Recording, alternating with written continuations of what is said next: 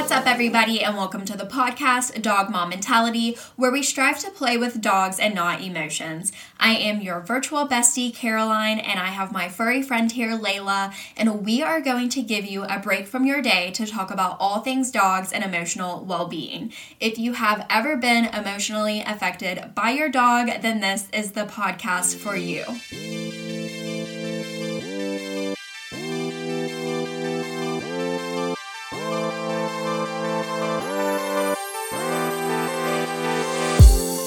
Hello, everybody. Welcome back or welcome. I am so happy that you have found my podcast and that you are here to learn more about dogs or take a break from your dog or just have a space to relate and feel comfortable having all the feelings about your dog and about life, because that is what we're here to do. And I'm so happy that I can provide a place for you and everyone else to feel that.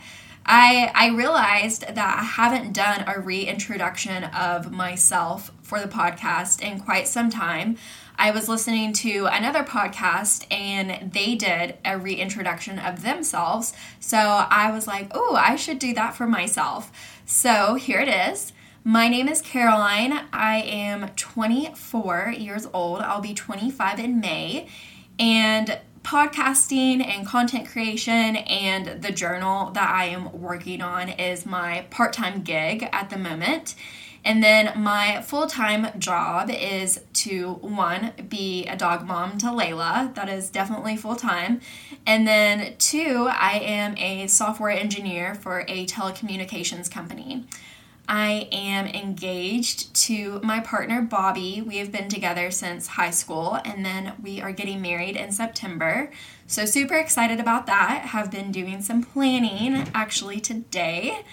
And so, yeah, I think that is like a reintroduction to myself. And the whole basis of this podcast is just to have a safe space to talk about dogs, feel your feelings about dogs, good and bad.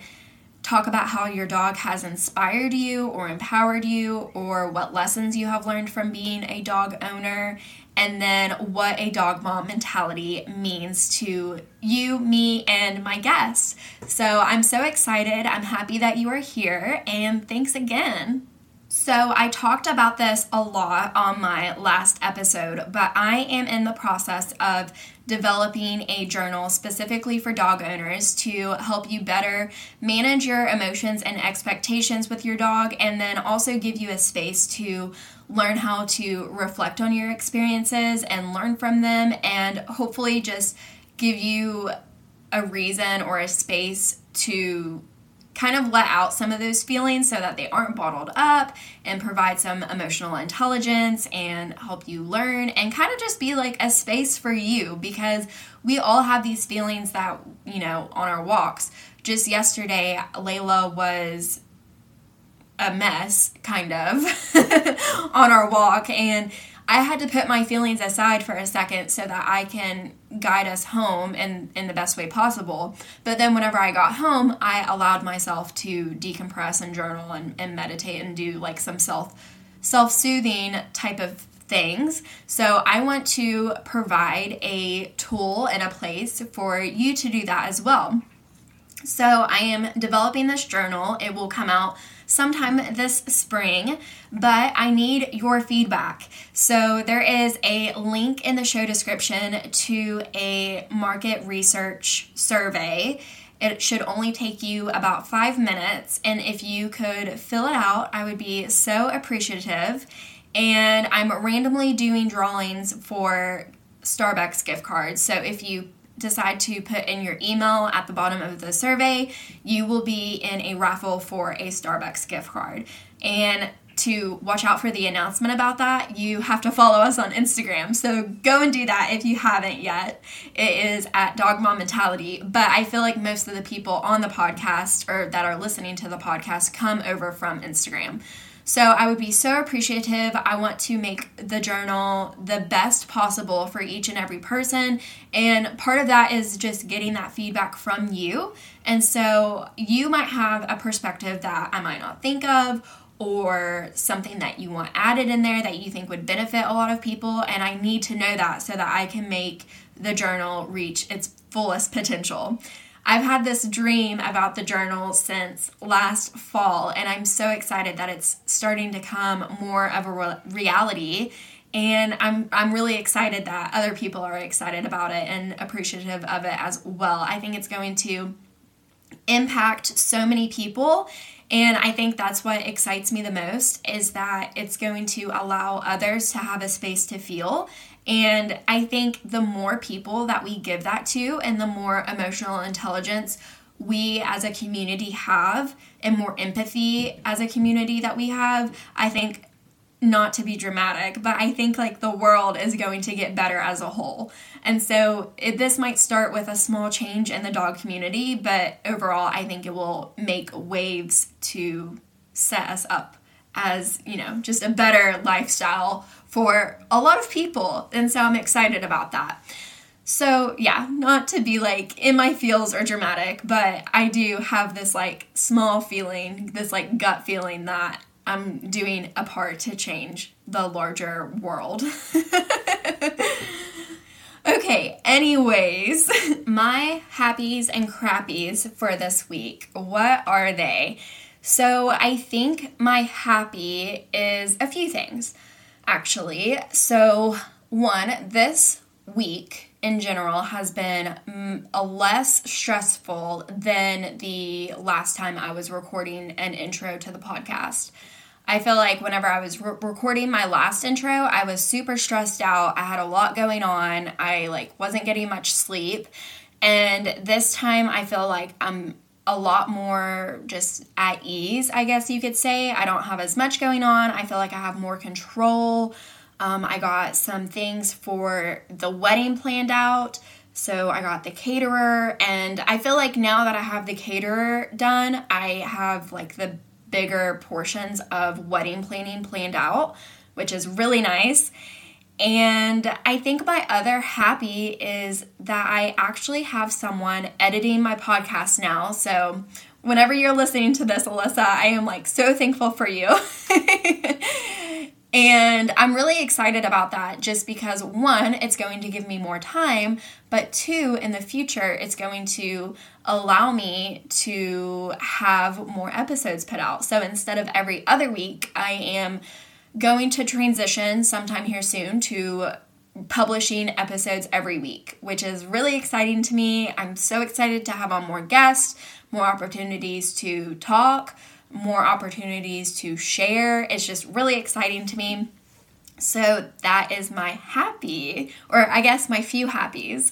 And then my crappy is, like I said, Layla had a pretty bad reaction the other day. She got really anxious, and it kind of left me feeling like I had zero control over anything. It was like 1 second we were playing and it was fine, and then the next second it was like reality hit her. She realized the things that were around us, and she got really anxious and stressed. And so that kind of hurt me a little bit, just because it bothered me that it was like a sudden change and that I couldn't really pinpoint what made her get anxious. It was just like all of a sudden reality hit her, and she was like, oh my gosh, there's a skateboarder, there's a car, there's like this sound, there's basketball, like the world basically. And so yeah, I just felt like I was a little bit out of control in that moment, but we did get home safe and sound. We're all good now. And so after this, I'm hoping to take her on the same walk that we went on in the same place, and hopefully it's going to be a better experience. That is my hope. You have to take those moments and, reflect on them in your journal that you are going to have one day, and figure out, maybe what you could have done better, but also, acknowledge that that's what happened and that we are going to move on and have a better experience next time. Today's episode is super informative. It is with Kristen from Winston, the Aussie Coonhound, on Instagram. And her dog are a therapy dog team. So it was really cool to talk to her, and we kind of go into what a therapy dog is and some of the different pressure she has as a therapy dog handler, and how she takes on those responsibilities, especially while she is out and about with Winston. So Kristen is a occupational therapist and a doctoral student living in Maryland with her rescue Aussie Coonhound mix, Winston. Winston is almost 2 years old, sweet and snuggly, and is also a certified therapy dog through the Alliance of Therapy Dogs. They have been working as a pet therapy team since April of 2021, so almost a year. Happy anniversary to you all. And through their teamwork, Kristen has seen firsthand how Winston and other therapy dogs can bring joy to so many people's lives, but it has also taught her valuable lessons as a dog owner and handler. This is a very informative episode. Like I said, we talk about balancing the stress and the anxiety and the expectations that she has and goes into with each therapy dog session. And I also thought she did a really great job of explaining what a therapy dog is and the difference between a therapy dog, an emotional support dog, and a service dog. So super great episode. I hope you all enjoy and take something out of it. And I think she is a fabulous example of how you can have a really good dog. You know, they went through the training for therapy dog, and she still has some anxiety and some fearfulness in some situations. So I thought this was a great example of someone who their dog might not be reactive in a sense, but they still have some of these feelings about being a dog owner that, you know, other dog owners experience. So without further ado, we are going to get into experiences and expectations as a therapy dog team with Kristen.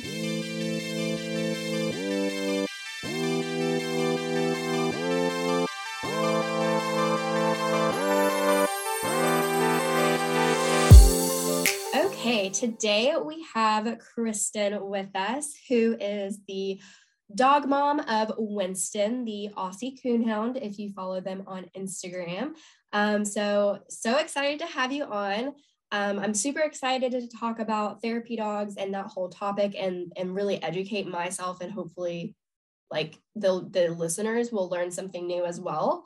So yeah, thank you for coming on. Welcome, Kristen. Thank you so much for having me. I'm so excited to be here. Of course. How are you doing? I am doing okay.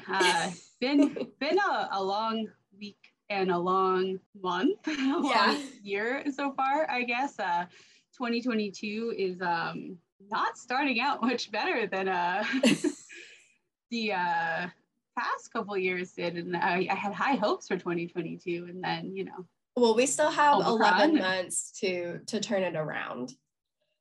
This is true. So I'm good. I'm okay. Good. So I guess whenever this episode will actually come out, you will have started your doctorate program. So is that program for kinesiology or occupational therapy? Like what is it? Yeah. So I actually know I've started. All right. Well, I've been in the program already. I'll start my semester. Gotcha. Yeah, my semester is about to start in a few days. But yeah, no, I've been in the program for a couple of years. So it's a Doctor of Science in Occupational Science. Okay. I'm an occupational therapist, and occupational science is kind of the science behind occupational therapy. It's the study of human occupation, which is kind of all the things that we do to make us human. So gotcha. Occupations are things that we do to occupy our time that have meaning to us. So it's kind of the study of what makes humans, basically. Okay. And like all the things we do socially and just as part of our lives. So like our activities of daily living, hobbies, work, all of that kind of stuff. So is it like, do you deal with any of the social and behavioral aspects of it? Or is it more so just like the motor skills, like the physical part? So it's everything. Okay, cool. Yeah. So we're a more like holistic profession than I think a lot of people realize, because a lot of people who've had experience with an occupational therapist have had experience in like one practice area and don't realize like that we treat like across the whole lifespan from birth to elderly and a variety of different conditions, disabilities.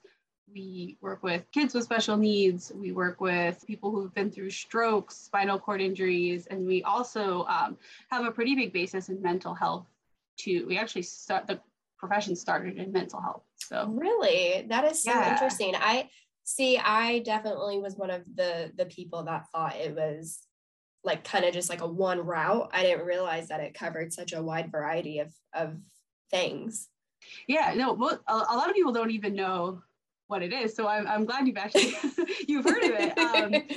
But yeah, because, you know, we are kind of so varied, it's hard for people to realize if you've had like an experience with like someone, you know, this has gotten occupational therapy for something specific, you know, that's kind of tends to be what people think of. Yeah. But yeah, like depending on what setting you're in. So if you're working in like a rehab facility with people who've had strokes, it is going to be like a lot of the motor recovery. But that's what I think of whenever I think of occupational therapists. Yeah, that's really common. That's like one of our more common practice areas. But yeah, if you're working in like a mental health facility or in community mental health or with addiction, it's going to be a lot more like developing healthy occupations to help people's mental health and ability to kind of cope with society and do the things that they need to do to make their life have meaning. So yeah, it can be motor stuff, but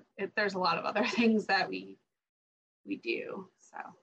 So it could also be like forming good habits. Yep, that's a big. Cool. So yeah, one of our like big things that is our scope of practice is like habits, roles, routines. That's like one of our like overarching things. So helping people develop or redevelop if they've had some sort of accident or injury or stroke or whatever it is, the habits, roles, and routines that are kind of part of their life. So, well, you are already teaching me things. I thought I was going to learn all about therapy dogs, but now I'm learning about therapy dogs and occupational therapy. Like, there you go. you're already teaching me stuff. So tell us about Winston, your dog. Yeah. So Winston is, we were told by the rescue that we got him from that he is a mix of a coonhound and an Australian shepherd. We have not done his DNA, so we're not 100% if that's true, but he's very houndy looking. If anyone listening is not one of our followers, he basically looks like a big beagle. A lot of people think he is a beagle. We get that literally every day. You're like, is that a beagle? Is that a beagle mix? But he's about 50 pounds. So beagles are usually about like 25 pounds or less. So he's like twice the size of a beagle. He is almost 2. I don't know exactly when this is going to air, but he turns 2 in March. And we adopted him October 2020. And he was a little over 6 months old when we adopted him. So yeah, he comes from a rescue. He is a therapy dog, as we're going to talk about, and the best dog ever. But I'm a little biased. You're biased, aren't we all? Everyone says that about their aren't own we dog, all? so. Yeah, I cannot see the Aussie in him at all. We don't either, honestly. But apparently the rescue got his litter, like his entire litter, from a house that was like, it sounds like it was like a somewhat of like a hoarding situation. It was someone who had a ton of dogs and all the dogs lived outside, like most of them were chained up. And he was willing to surrender only puppies to the rescue, but he had 3 litters of puppies that he was willing to turn over. And Winston's litter was 6 months old at the time. He had 4 siblings, and apparently, at least like the person whose house it was had told the rescue who their mom was, and the mom was apparently an Aussie. But I mean, I don't know how reliable that is. I guess we should just do his DNA one day, but you should. It's actually really fun. We did it for Layla, right? That's how you know all of her. Yes. So we did an embark test for Layla. Actually, we got her results around this time last year. I remember because we got her results the day before her gotcha day. Okay. Which is coming up here soon. And so, yeah, we've known for about a year now what she is made up of. And I would say it's like pretty accurate. I mean, you know, I've only done one, but I feel like I can like see all the different traits from the various breeds that they said was made up of. But the coolest part was that we found her sister through doing an Embark test. That's the coolest part. And, you know, we like follow each other on Facebook and I get to see them, and their dog. So it's really cool. Their dog, she is, I mean, really like looks just like Layla, that has like, is a lot darker. Okay. You could tell that they're sisters. It's really cute, actually. Okay, so you did say that Winston is a therapy dog, and that's kind of like the main theme of this whole podcast episode, and how he has affected other people's lives by being a therapy dog, and some of the lessons that you have learned by being a handler of a therapy dog. So just to start off, could you explain what a therapy dog is and how it's different from an emotional support animal or a service dog? Yeah, that's a really good question, and I'm glad you asked it because a lot of people mix all of those things up. I guess I'll start with service dog because it's kind of easier to like go from there. So like a service dog is task trained to help someone with a disability or a medical condition mitigate that condition somehow. So they have to be trained in a specific task. So for example, if someone's blind, they serve as a guide dog. They can be like a seizure alert dog. They're trained to see when a seizure is coming and alert the person that they're about to have a seizure, or a variety. There's mobility dogs, but it has to be a specific task for the handler's disability. And service dogs have public access rights. They can go into stores that are not dog friendly with the handler. They're considered medical equipment, so they're not subject to the same laws about where pets are allowed to be. And then an emotional support dog, it's also for the handler, and an emotional support dog supports the handler who has usually like depression or anxiety, and they do serve as a pet legally in almost every situation. They are a pet. However, in housing, they have rights beyond what a pet would have. So, and I do believe there is like a private landlord can deny an emotional support animal, but like public housing and like most like public apartment buildings, if the person who has the emotional support dog has documentation from a doctor that having that dog with them is essential for their mental well-being, then they can have that dog even if the building is not supposed to be pet friendly. And they used to be able to fly on airlines with the handler if they have a lot of anxiety about flying, but very recently there's been laws kind of cracking down on that. So really the only thing that an emotional support animal is allowed to do that just a regular pet isn't is housing as of right now. But they are providing an emotional service to that person. They just don't have to be trained in a specific task. And then therapy dogs are not for the handler. The therapy dogs are providing a service for other people. So therapy dogs don't have any public access rights when they're not providing therapy. So they can't go into any stores that aren't pet friendly. So if someone tries to walk into like a restaurant and says, oh, my dog's a therapy dog, like they're lying. They're not really a therapy dog handler, or they are, and they're trying to pass off their therapy dog as a service dog, and you can lose your therapy certification for that. But so the purpose of therapy dogs is to provide comfort and joy and happiness to people in the community. They can work in places like hospitals, which we go to a hospital, nursing homes, rehab facilities, airports, libraries, schools. There's like a wide variety of places therapy dogs can go. And they're only allowed there if they're invited to do therapy. Yeah, if the place isn't usually pet friendly, if they are inviting that dog there to do therapy, then obviously they are allowed there at that time. And they can also do like animal assisted therapy for like social workers, occupational therapists, physical therapists, and like be involved in treatment sessions. But they're not necessarily trained in a specific task. They're just there to make people happy, basically. Okay.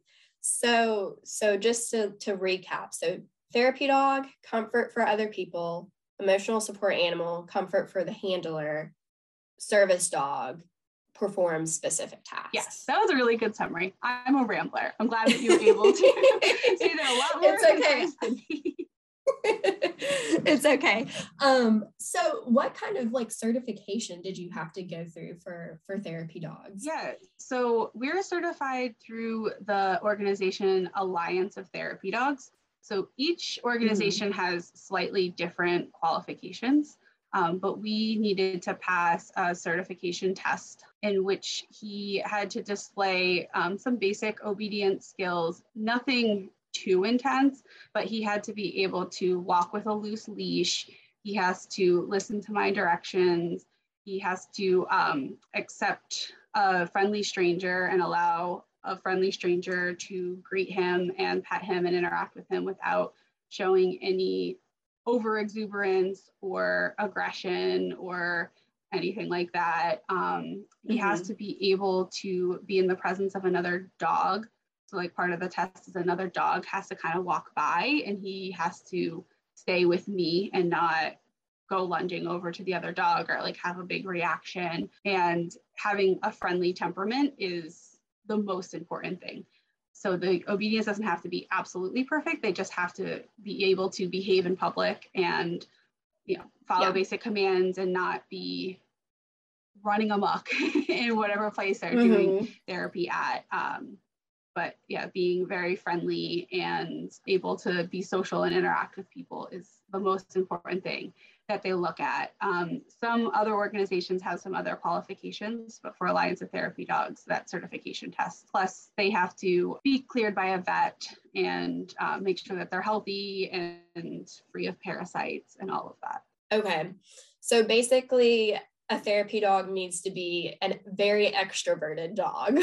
Yeah. Which some dogs aren't. Some dogs, you know, like some dogs are like me and they're an introvert and they like to go and say hello to people for a few minutes and then like to come back home and do their own tasks by themselves and comfort themselves. Yeah, they have to enjoy the presence of other people. I mean, they don't necessarily have to be like super extroverted. Like there's different variations of a personality of an ideal therapy dog, right? And so like some of them are just like really calm and, you know, just that can just lay there and anyone can kind of pet on them. But yeah, being able to have lots of strangers petting them is pretty much important. So if they don't enjoy that. That's big. What is Winston like? Is he very calm? Is he like tail wagging, friendly, happy? Yeah, so he is very excitable and energetic because he's a young dog. Like I don't know how he's going to end up growing up to be, but he's only not even 2. So he's, you know, he's a pretty energetic dog. We get a lot of compliments about how calm he is, especially when people hear how old he is, because we actually got certified for therapy right after his first birthday. So he was pretty young. So, you know, when people hear how old he is, like, wow, he's so calm. Yeah, he's definitely like a tail wagger. Like we always have to work on kind of reining in his excitability with greetings and such. And that was always like my biggest fear, that if he was going to fail the test, that might be what it is, because he does get pretty excited when he sees people. So that was one of the things that we really had to work on in training, was not jumping all over people, like not getting too excited. But yeah, he's a real friendly guy. I bet it makes, especially kids, I bet it makes kids so happy to see a dog tail wagging, like just super friendly. Yeah, and he loves kids I feel like too. I feel like it would be like, it would make me happy to see a dog happy. But I understand on your side of the fence, you're like, oh, I need my dog to be a little bit calmer so he doesn't like jump on someone and potentially, you know, knock something over or knock someone. Yeah. Totally understand that part too. Especially in the hospital, because people have like IVs in and people like, and you know, we're not allowed to know what the patient's in there for. Like they could have just had surgery. Like we don't know. So he can't just, you know, he can't just do whatever. Yes. How did you determine that he would be a good therapy That's dog? a good question. So I basically always wanted to train a therapy dog. That was like one of my life goals. So when we were looking to adopt a dog, that was like, I really wanted a dog that I felt like would probably make a good therapy dog, but it's so hard to make that determination. I kind of think we got lucky. Like, it's like, I just have a feeling about him. Like I had like an intuition. Yeah. And, you know, it could have not worked out and that would have been very unfortunate. Luckily it did work out. When we met him, he was just so friendly. Like even talking to his fosters about what his personality was like he had lived his first 6 months outside with like a ton of different dogs and probably not a lot of human interaction, but his foster said that he like took to the house immediately and he was such like a snuggle bug and like cuddling up on the couch and just like so sweet and social and curious about the world and like excited to learn and just like loved being with people and like wanted to sleep in their bed at night. And yeah, that he like just kind of took to them right away. And he had like no qualms about going home with us. Like he jumped right in our car. He's like, oh, you guys are my people. Oh, you're going to take me. You're going to take me home. Sounds good. Like he didn't take any time to like adjust to us. Like he was just like, we were complete strangers. Right. And he was like, oh, okay, yeah, you can take me home. Like he just loves everybody.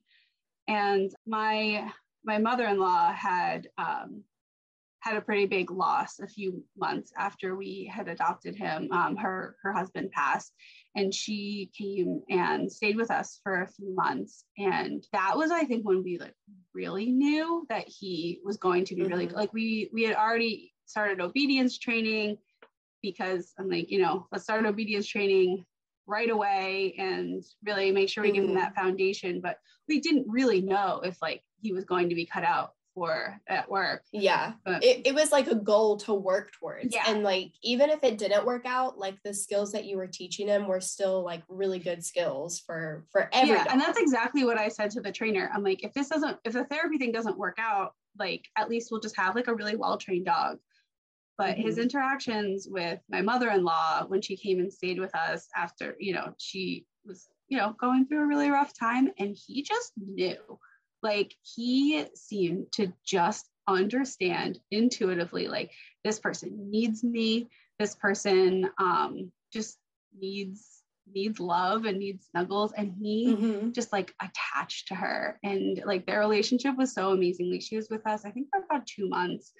And like he was just so amazing with her. Like he just always wanted to be with her and snuggle with her, and like he could just he just seemed to have a sense that she was someone that needed his love. And like just right away he was like, okay, this person needs me. And like when we would all, like my husband and me and my mother-in-law would like all like sit down to watch TV, he would go right to her and like sit on her lap. Like he knew, and he like really, you know, helped her get through a really rough time. And like, I think this is it. Like, I think he definitely, like, he just seems to have a sense about people and even other dogs. Like he seems to be able to tell how to adjust his play style depending on like what kind of dog he's playing with. Like he's like super friendly with other dogs, like loves to play and wrestle.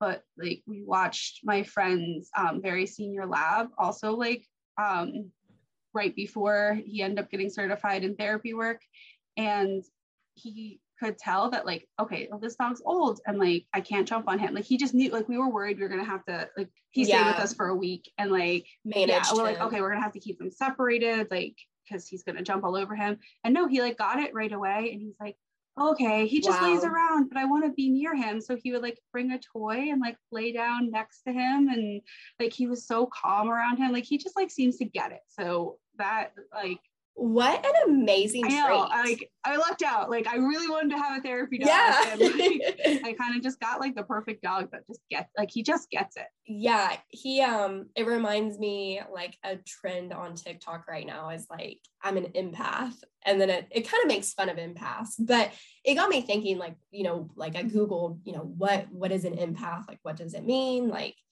all this, and you know, it's just like someone who can sense things from other people and is like super empathetic, and that's like what you're kind of saying Winston is. Yeah, I guess that's a really good description. Yeah, he is like kind of an empath. Like he gets it. Like he can tell, like, oh, this person's had a bad day, or like, oh, this person needs me to be really gentle with them, or oh, this person's like a kid and is excitable, and like I can be a little more energetic because like it's a kid. And like, I don't know, he just seems to get people and like emotions, and that is just, it's so amazing. Like, it's because I mean, I'm just speaking from my own experience with Layla. A person is a person, like, no matter their age. And so she is like she thinks that the same way that she can play with me and Bobby is like the same way that she could play with my grandma. Okay. And I'm like, no, like, you can't do that. And so like she does not have that sense that you were talking about, like that Winston has. I don't think most dogs do. Like our previous dog definitely did not. Like we always had to be careful with her and like little kids because she wouldn't understand that they're like a small human, and like she can knock them over really easily. Like, yeah, that's how Layla is. It like also makes me really think about how there are breeders who breed specifically for therapy dogs. And it's just like amazing to me that, like, and no offense against mutts, but like, you know, there are breeders that breed specifically for these traits. And then, like you said, you lucked out by getting a breed mix, and it had all these like perfect traits to be a really good therapy dog. No, it's actually interesting that you said that, because when we were, you know, looking to get a dog, our old dog passed in 2020. And so, you know, we knew we wanted to get another dog. And since I had always wanted to train a therapy dog, I did like a lot of research before even getting a dog. And I like talked to some trainers and people at therapy dog organizations. And I did have a trainer that was like, you definitely want a purebred. Like, you want to get like a golden or a lab that, you know, has that temperament. And like the genetics, the pedigree. I did talk to like some people at therapy dog organizations that were like, no, we do. We have a lot of like mutts and rescues, and like, you know, any dog can be a therapy dog. Like, yeah, it's probably easier if you do get like a dog that is kind of bred. Like, yeah, I've heard of a lot of like golden litters that have like a lot of therapy dogs like in their lineage, and that the breeder does like try to breed for those traits. But I don't know, my heart was definitely in rescue, so I just decided to try it. Oh, heck yeah. And I mean, it worked out perfectly. I feel like this is such a good example of, you know, letting the world know that you don't have to buy a $3,000 purebred dog if you want to try out a rescue kind of thing. Yeah, for sure. Rescue dogs can be therapy dogs, 100%. Not saying go to like a really cheap breeder. I'm just saying if you would like to rescue, you could get the same outcome if you put your work into it. And I mean, regardless of where you get the dog from, you're still going to have to do like all the same obedience training and probably the leash training. I mean, I know plenty of Goldens that came from breeders that still have like leash reactivity. It's still something that they have to work through. So I think it's a really good thing to point out. So you said earlier, like you take Winston to hospitals, nursing homes, like rehabs. I think what you said. Yeah, well, I said, like that's like what therapy dogs in general can work at. Like, we haven't done nursing homes or rehab facilities at least yet. Oh, okay. But sorry, go ahead. Okay, perfect. So what are the places that you have brought him to, and what is the effect that he has on other people? you can kind of say like generally, or if you want to like bring up a certain or like a specific example, go for it. So yeah, we primarily go to our local hospital. That's like our kind of like our like most regular spot. We go every week. Yeah, I just love bringing him there. I would say the biggest effect that he has just in general is like he just brightens the mood. Like especially during COVID, I feel like healthcare workers are so stressed out that like just seeing a dog walk in, like just instantly changes the room. And so because of COVID restrictions, we've actually gone back and forth between being able to visit patients and only being able to visit with staff. And unfortunately, actually right now we're on a little hiatus because of the Omicron surge. We're not allowed to visit at all, but I think as soon as next week, they said we might be able to get back, but we've kind of been on hiatus for a couple of weeks, but actually more like a month, unfortunately. But yeah, like the restrictions keep changing. So sometimes he's allowed to go to patient rooms and sometimes he's only allowed to visit with the staff. But even just the staff, like they light up when he comes in, and he'll, the person that works the front desk is like his BFF. And that's where when he like makes a beeline, like, probably not being as good on the leash as he's supposed to be. Like, because he's excited. He's just running behind the desk, like, what's that? And he just like comes running and he goes behind the desk and he like plays with his buddy. And that man's always like, thank you so much for bringing him in. Aww. And like, yeah, like he'll go like behind the nurse's station and like everyone's just so much, like everyone just smiles and like, they're like, oh, wow, I was having such a rough shift. Like, thank you so much. And, you know, when he is able to visit patients, kind of the same thing, like their face, just like their whole demeanor changes. Like they see a dog walk in and they just, like, you can just tell, even if, you know, we're only visiting for a couple of minutes, like we made their night better. So yeah. Well, like seeing Winston could literally be the best part of their day or the best part of their week. Yeah, and like we've been told that. So like I love when people say that, like, oh man, like you made my whole day. And even so right before Christmas was when we had to stop visiting. And I felt terrible because I'm like, this is like the worst time for like them not to have a therapy dog.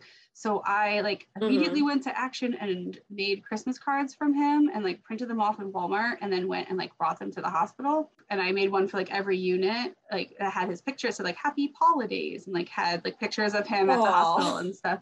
And like a security guard like walked me around to every unit and like even just like delivering his Christmas card.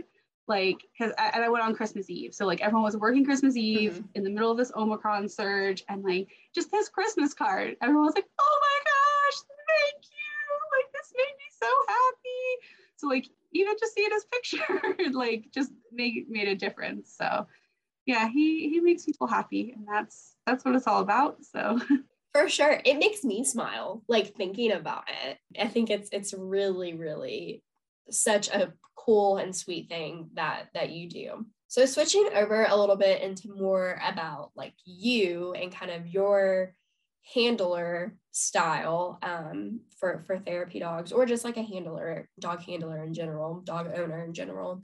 What kind of pressures or responsibilities do you undergo with being a therapy dog handler? So yeah, that's a good question.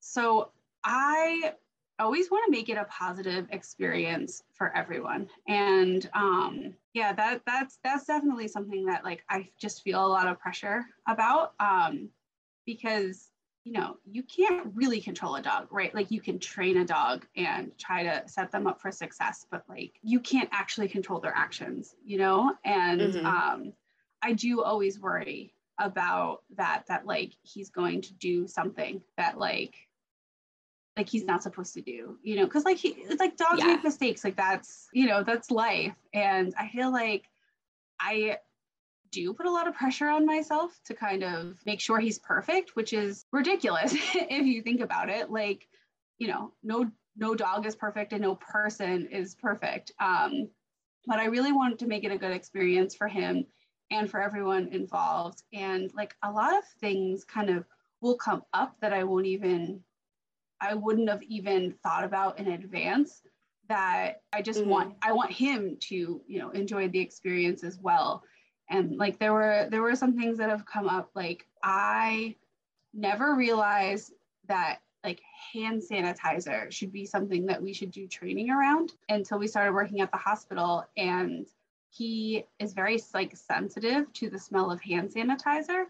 And I felt terrible about it because like I had never like considered that in advance, that a lot of people before petting him, they'll put on hand sanitizer because, you know, they don't want to put germs on him or whatever, but they'll like put on very strong hand sanitizer and then put their hands towards his face. And that would be like very off-putting to him. And I couldn't figure it out either at first, because I'm like, he's so friendly and he loves people. And like people petting him is literally his favorite thing in the world. And he's acting like he's afraid of people coming at him. Like, and he like isn't wanting people to pet him. And so then like I felt terrible because I'm like, well, am I making the wrong choice? Like, does he not like this? Like, I don't want to make him do this if he doesn't like it. And I realized, I think it was actually my husband that was like, well, maybe it's the hand sanitizer. Like maybe he either thinks that they're trying to put it on, like he sees them put something on their hands that doesn't smell good and then reach towards him. Or maybe it's just like such a strong smell. The smell. Oh my gosh, you're right. And then I tried to just see if I could like not have people, because we were originally, we were kind of told to encourage people to put on hand sanitizer first. So I'm like, maybe if I don't encourage it. And I hope the person who who's in charge doesn't hear me say that. But and then I noticed, I'm like, oh, the people who don't put on hand sanitizer right away, he doesn't have that reaction to. So then I was able to kind of advocate for him and kind of set him up for success in that. And that like, if I did see someone put on hand sanitizer, I would be able to let them know like, hey, he is really sensitive to it. So maybe come around and like scratch his butt first as it like dissipates. And before you like put your hands near his face. And it kind of just like was a game changer where I was either able to not encourage people to do it, or if people wanted to do it anyway, I was able to kind of just like change the scenario so it wasn't causing him stress. And like that was just something like I would have never thought about. So I'm always just striving to kind of make it a positive experience for everyone. You know, that can be a lot. Like I want to enjoy it. I want him to enjoy it. I want everyone else to enjoy it. And, you know, I think I've put him in some scenarios that were maybe not the greatest, that like I maybe necessarily didn't think through like all aspects of it. And, you know, it's been a learning experience for both of us. And, you know, I'm just kind of learning kind of what situations he does best in, and then what certain things that can happen within a therapy visit that could make it maybe not the best experience, and then how to advocate to make it a better experience for everyone. That, you know, I want my dog to be safe, I want the people to be safe, and I want him to be happy, and I want him to enjoy it. Because you wouldn't be doing it if and I don't ever want that. Like I don't ever want, you know, him, like obviously it is his job, like, but I don't want it to feel like this like thing that he has to do that he's not going to enjoy. So like this forced thing. Yeah, for sure. I feel like kind of as you were explaining that the scenario of the hand sanitizer and like not being able to figure it out, or just like going and managing everything in general, that would cause me a lot of overthinking and anxiety in the moment and afterwards. Like I would come home and like lay in bed at night and be like, what is it that is causing him to do this? And then I would think and think and think and think and think. So I'm sure you like probably went through some of that as well. So I'm curious to know if you're like showing some signs of like overthinking or anxiety while you're at a therapy visit, does he pick up on that? Yes, and, like, for sure. Because he is like, that's a double-edged sword with him, right? Like he's so perceptive, which makes him a great therapy dog. But also, if I'm anxious, he picks up on that. And I realized that. And like, there was one particular visit that I really kind of realized that he was picking up on my anxiety, because I do definitely overthink it for sure. And I definitely like, I have come home and like, like that was not the greatest, like experience. Like what did we do wrong? Like what happened? And then, yeah, sometimes not just after, but like in the moment, I will like start to get like kind of frustrated. And he's such like a pleaser that he doesn't want to do anything wrong. Like if he feels like he's doing something wrong, and also if he feels like I'm upset, like his demeanor changes. Like, so we went to a college during their midterms week, and we actually went to 2 different colleges, like almost back-to-back day. I think there was like a few days in between them. And like one college we went to, it was like such a good experience. It was like this, I think it was like the psychology club and it was like one room and everyone kind of sat around the room, and he came in and he could just like kind of go around and see everyone, and everyone kind of just stayed sitting on the floor, and he went around and it was great, and he did so well. And then I went to another college and they set up the visit very differently. Like I didn't even think to ask questions. I just didn't do my research in advance and like ask more about what they expected of him, and what the event was going to look like. And I felt like this was totally my fault, because we showed up at this college and it was out on a field, and there was like 10 other therapy dogs. And while he had to be able to be like neutral around another dog to pass his test, and that's something we've done a lot of training around, is like when he can play with other dogs and when he has to be neutral. He loves other dogs, and his experience, like he had only ever done therapy indoors, like primarily the hospital, but you know, we've done some other like one-off things like the other college, and we've done a couple other little things here and there. And like his experience with therapy is we're in some sort of building, and all of our training for therapy work was going to dog friendly stores. And so it was always inside. When he's outside in a big field, especially with other dogs, it's usually like a park that he gets to play. So lots of distractions. And he thinks he gets to play with all these other dogs. And I was hoping, you know, putting his therapy vest on would like be enough, and it clearly wasn't.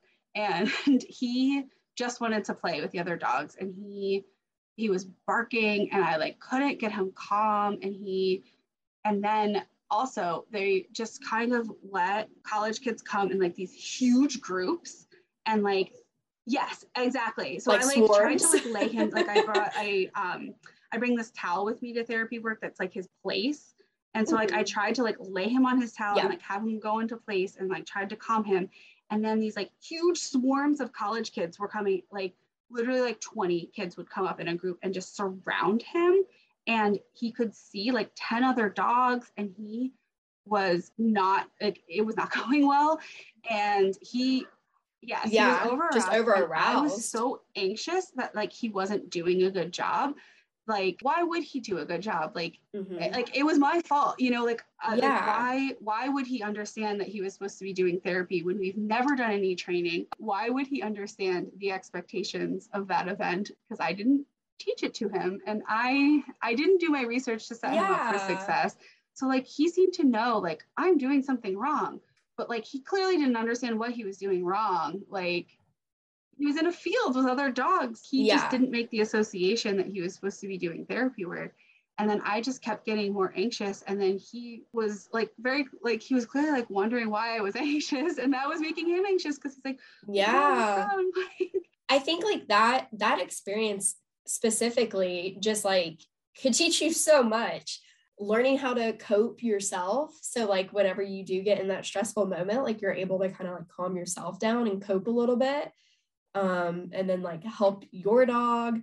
I feel like it teaches you a really good lesson on like having good communication skills with your dog, so that, you know, you could like verbally or like physically tell them like, you know, you're doing a good job. Like, I feel like that's where like markers come in, or like them picking up on your body language.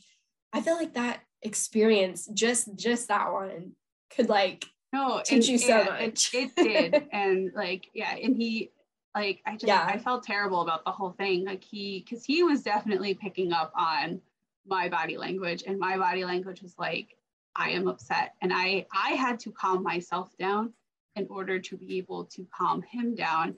And so I took a break, and like, we just went off on a walk, and I had to kind of just like breathe and chill. And like, I let him like, I got him out of sight of like all the other dogs and like the swarms of college students. And like, I had to breathe, like I had to like get in my like headspace, because I knew that I was just making it so much worse.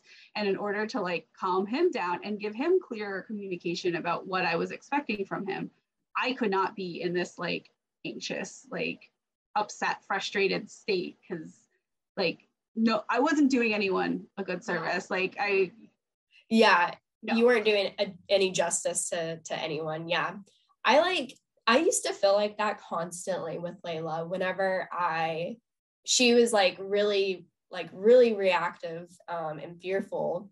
And it's like, this was probably like this time last year, she was really reactive and fearful. And I just like really like, I had done like basic obedience training with her, but in terms of like truly working on like communication with her, or like trust and like being able to kind of like read each other, we hadn't done a lot of that. And so, and just in general, like I would get so like overwhelmed and anxious in the moment if she was like triggered by something, or like I thought like maybe she would react. Like I would kind of start to anticipate a reaction from her, and I would get anxious, and then it would cause her to like get more anxious or be like alert, like what's mom doing, like what's she looking at, why is she like clutching up on the leash, kind of thing. Like I feel like that's one of the reasons that I preach, like, take care of yourself, because taking care of yourself is like a huge part in taking care of your dog and being able to like guide them to the best of your like ability. We're communicating without even realizing it, I think, you know, like just like you said, like tensing up on the leash, or like they can read that like so much, like because you know, dogs, I mean, obviously they bark, but I don't think their barking is really their primary their primary communication. Like they're big on body language, like that's how dogs kind of communicate with each other. And you know, I think all dogs, like not just like Winston being like a therapy dog and being able to like really not just Winston like being an empath. Not just the empath in him. I think all dogs really pick up on, you know, our signals. And if they think we're stressed about something, then they think there's a reason to be stressed. Like I know like our trainer had said like he was kind of scared of cars when we got him, because he's from a really rural area in Southern Virginia, and his fosters lived in a pretty rural area too. And we're in like a very like suburban area, like we're in a townhouse neighborhood where there's, you know, a lot of people and cars like very close together. And he was very scared of cars, right? Like we would go on a walk, like if a car would go by, he would like jump like all the way to the other side of the sidewalk. And, you know, and our trainer was like, well, when he does that, like, what do you do? And I was like, well, I'm like, oh, it's okay. Like, you know, like, and she's like, well, by you doing that, like, he's seeing like, oh, there's a reason to be scared of this, because my mom looks like she's worried too. So like, she's like, just try to be like very neutral, just be like, it's okay. And like, don't react. And it worked like that. Like immediately he wasn't scared. And it's been like that with like anything, you know, that he. But yeah, like I would say that I was just as reactive as she was reactive to certain things. You know what I mean? And like that, you know, that just becomes a vicious cycle. So like if they react and then you react to their reaction, then they're like, oh, okay. Oh my gosh. I guess this is the right reaction, because like mom's all worked up about this too. And if you're just like super calm, you're just like, it's okay. It's just a car. Like, and he was scared of like a lot of indoor noises, like motor sounds, like the blender, the printer, the vacuum. And if you're like, if he starts freaking out and you're like, oh baby, like, you know, like he's like, oh, okay. Like, yeah, this is a scary thing. And if you're just like, it's okay, it's just a vacuum. Like, and if he looks at you and he sees that like you're not scared of it, he's like, oh, okay, well, I guess I don't need to be scared. And it's like the same thing that I experience in therapy work, when like I'm starting to get really stressed about a situation. He's like, oh, well, she's stressed, so this is stressful. Like, yeah. And then it just snowballs. Like it's a cycle. For sure. So like if I can get myself calm and just take control of the situation and be like, well, what can I do to make this better? Instead of just like, this is terrible, like this is going badly.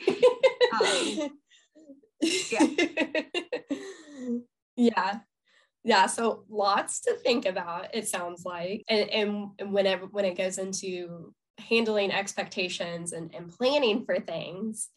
So, but from what it seems like, I feel like you've learned a lot, and you've been able to take what you've learned and process it and apply it. So now, like, would you say that you are in like a better place or feel more prepared as a therapy dog handler after, I guess, after almost a year of doing it? You've been doing it for like a year now. He was certified in April of last year. So yeah, well, in a couple months, it'll be a year. Yeah, I've learned a lot more than I ever expected to learn, really. And like, one of the top things I guess I learned is also that, like, just because he got his therapy dog certification and he passed the test and he has the right temperament for the work, doesn't mean that he's automatically going to be the perfect therapy dog for every single possible scenario and setting that therapy dogs can work in. Kind of ludicrous to think that he would be like that, like every single place would be like the perfect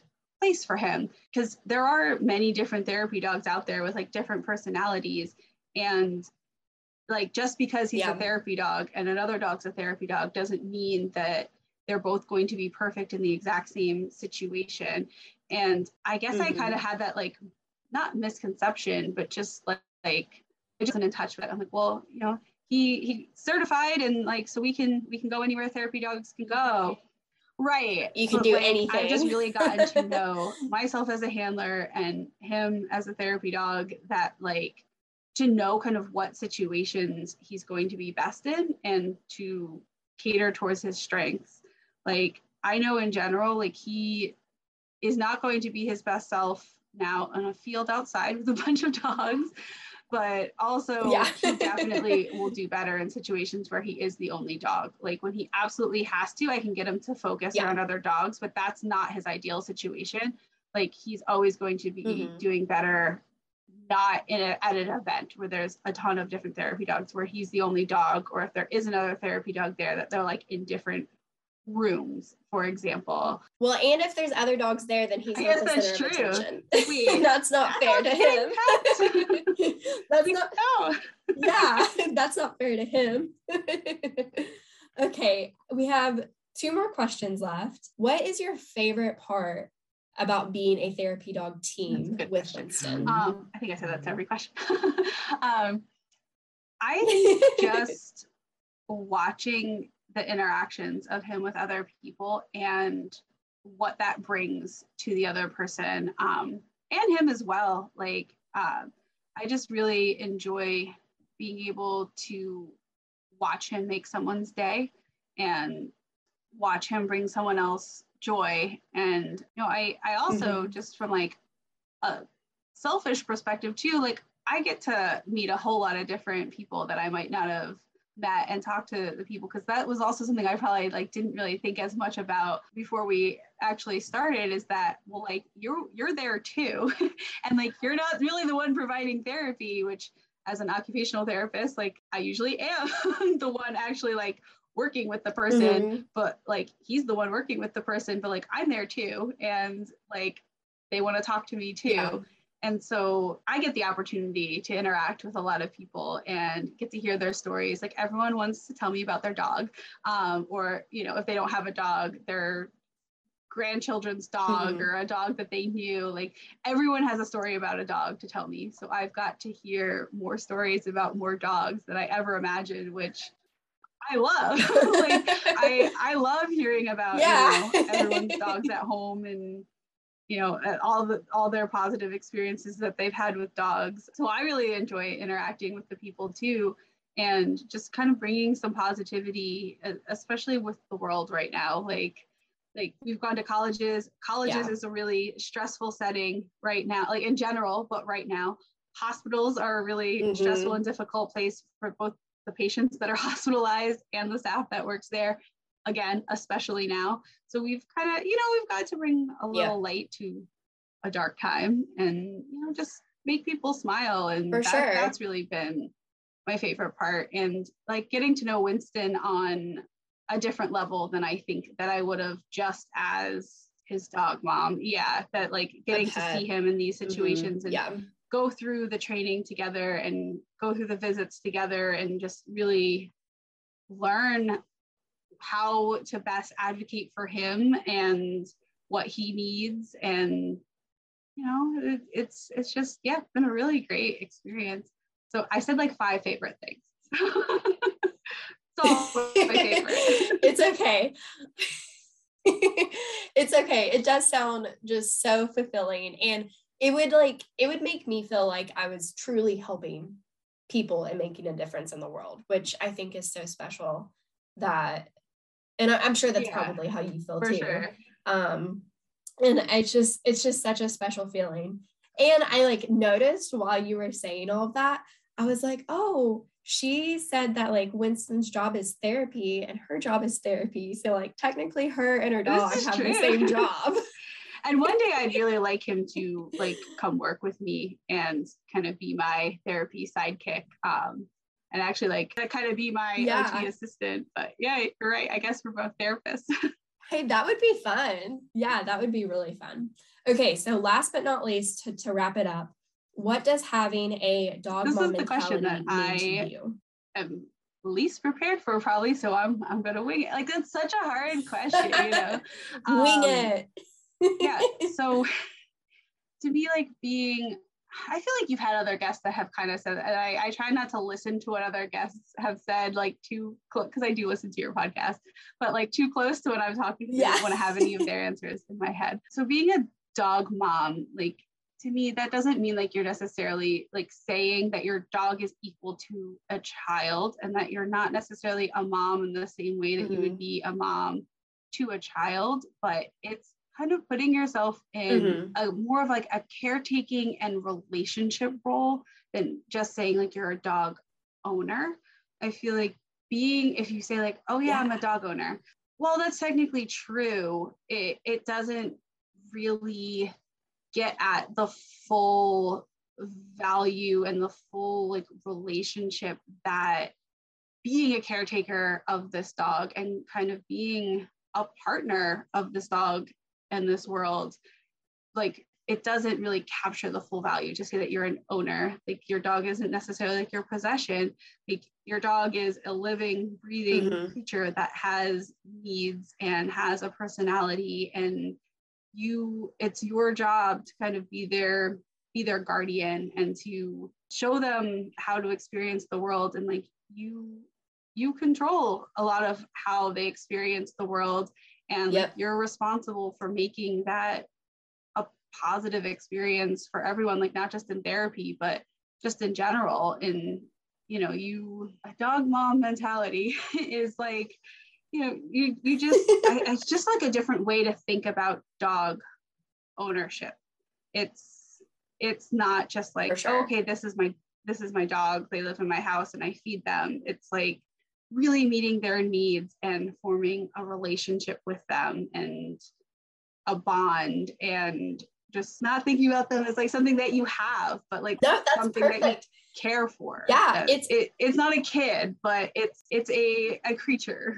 For sure. Like I've been thinking about like dog mom mentality, and it's like it's so much to explain. Like it's so much but so little at the same time. Like I feel like some people, for them it could be like a one-worder, like confidence or relationship or partner, or love. But on the other hand, you know, it's like taking on the responsibility of a dog that will jump all over you whenever you want or whenever they want to get your attention. And it can be so much and so little at the same time. For those of you listening, she is like demanding that she rest her head on me, at least have some sort of body part on me. She's sassy, y'all. I love her. She's so cute. Okay, but this has been a fabulous interview. I think it's been super informative. I loved learning about therapy dogs, but then also about your personal experience as a therapy dog handler and a bit more about Winston. So I really appreciate you coming on, and thank you. Thank you so much for having me. This was really fun. I really enjoyed this Yeah, conversation. I hope you have. I think we talked about some good stuff. Good. I'm so glad to hear that. Me too. And I think everyone listening will really value from this conversation. Oh, thank you. So, thank you again.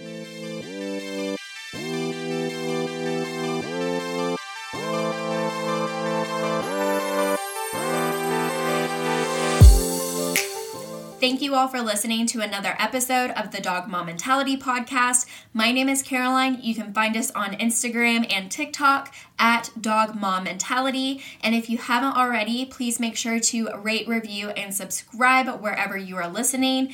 I hope you have a great rest of your day. And if nothing else, I hope you get to play with your dog today.